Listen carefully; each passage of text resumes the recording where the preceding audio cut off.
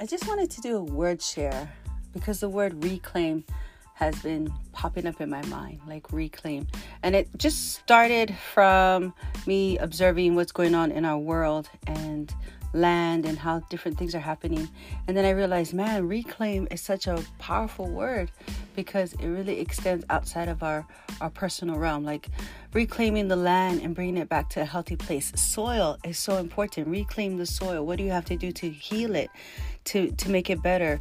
Reclaim relationships, broken relationships, severed relationships, or there are some relationships that are supposed to be released and let go of. So then in that case, you're reclaiming your identity. You're reclaiming your self-worth. So all of these things just kind of funneled into one word, which was reclaim. So nothing major today. I have more to share as we go along, but I just wanted to give you that word, reclaim, and maybe share with me what reclaim means for you. You can find me on Instagram at walk_in with 2 letter N's _beauty, walk in beauty, and that's me on Instagram, or visit my website and you can see what I have there on holisticfit.com. That's WHOLISTIC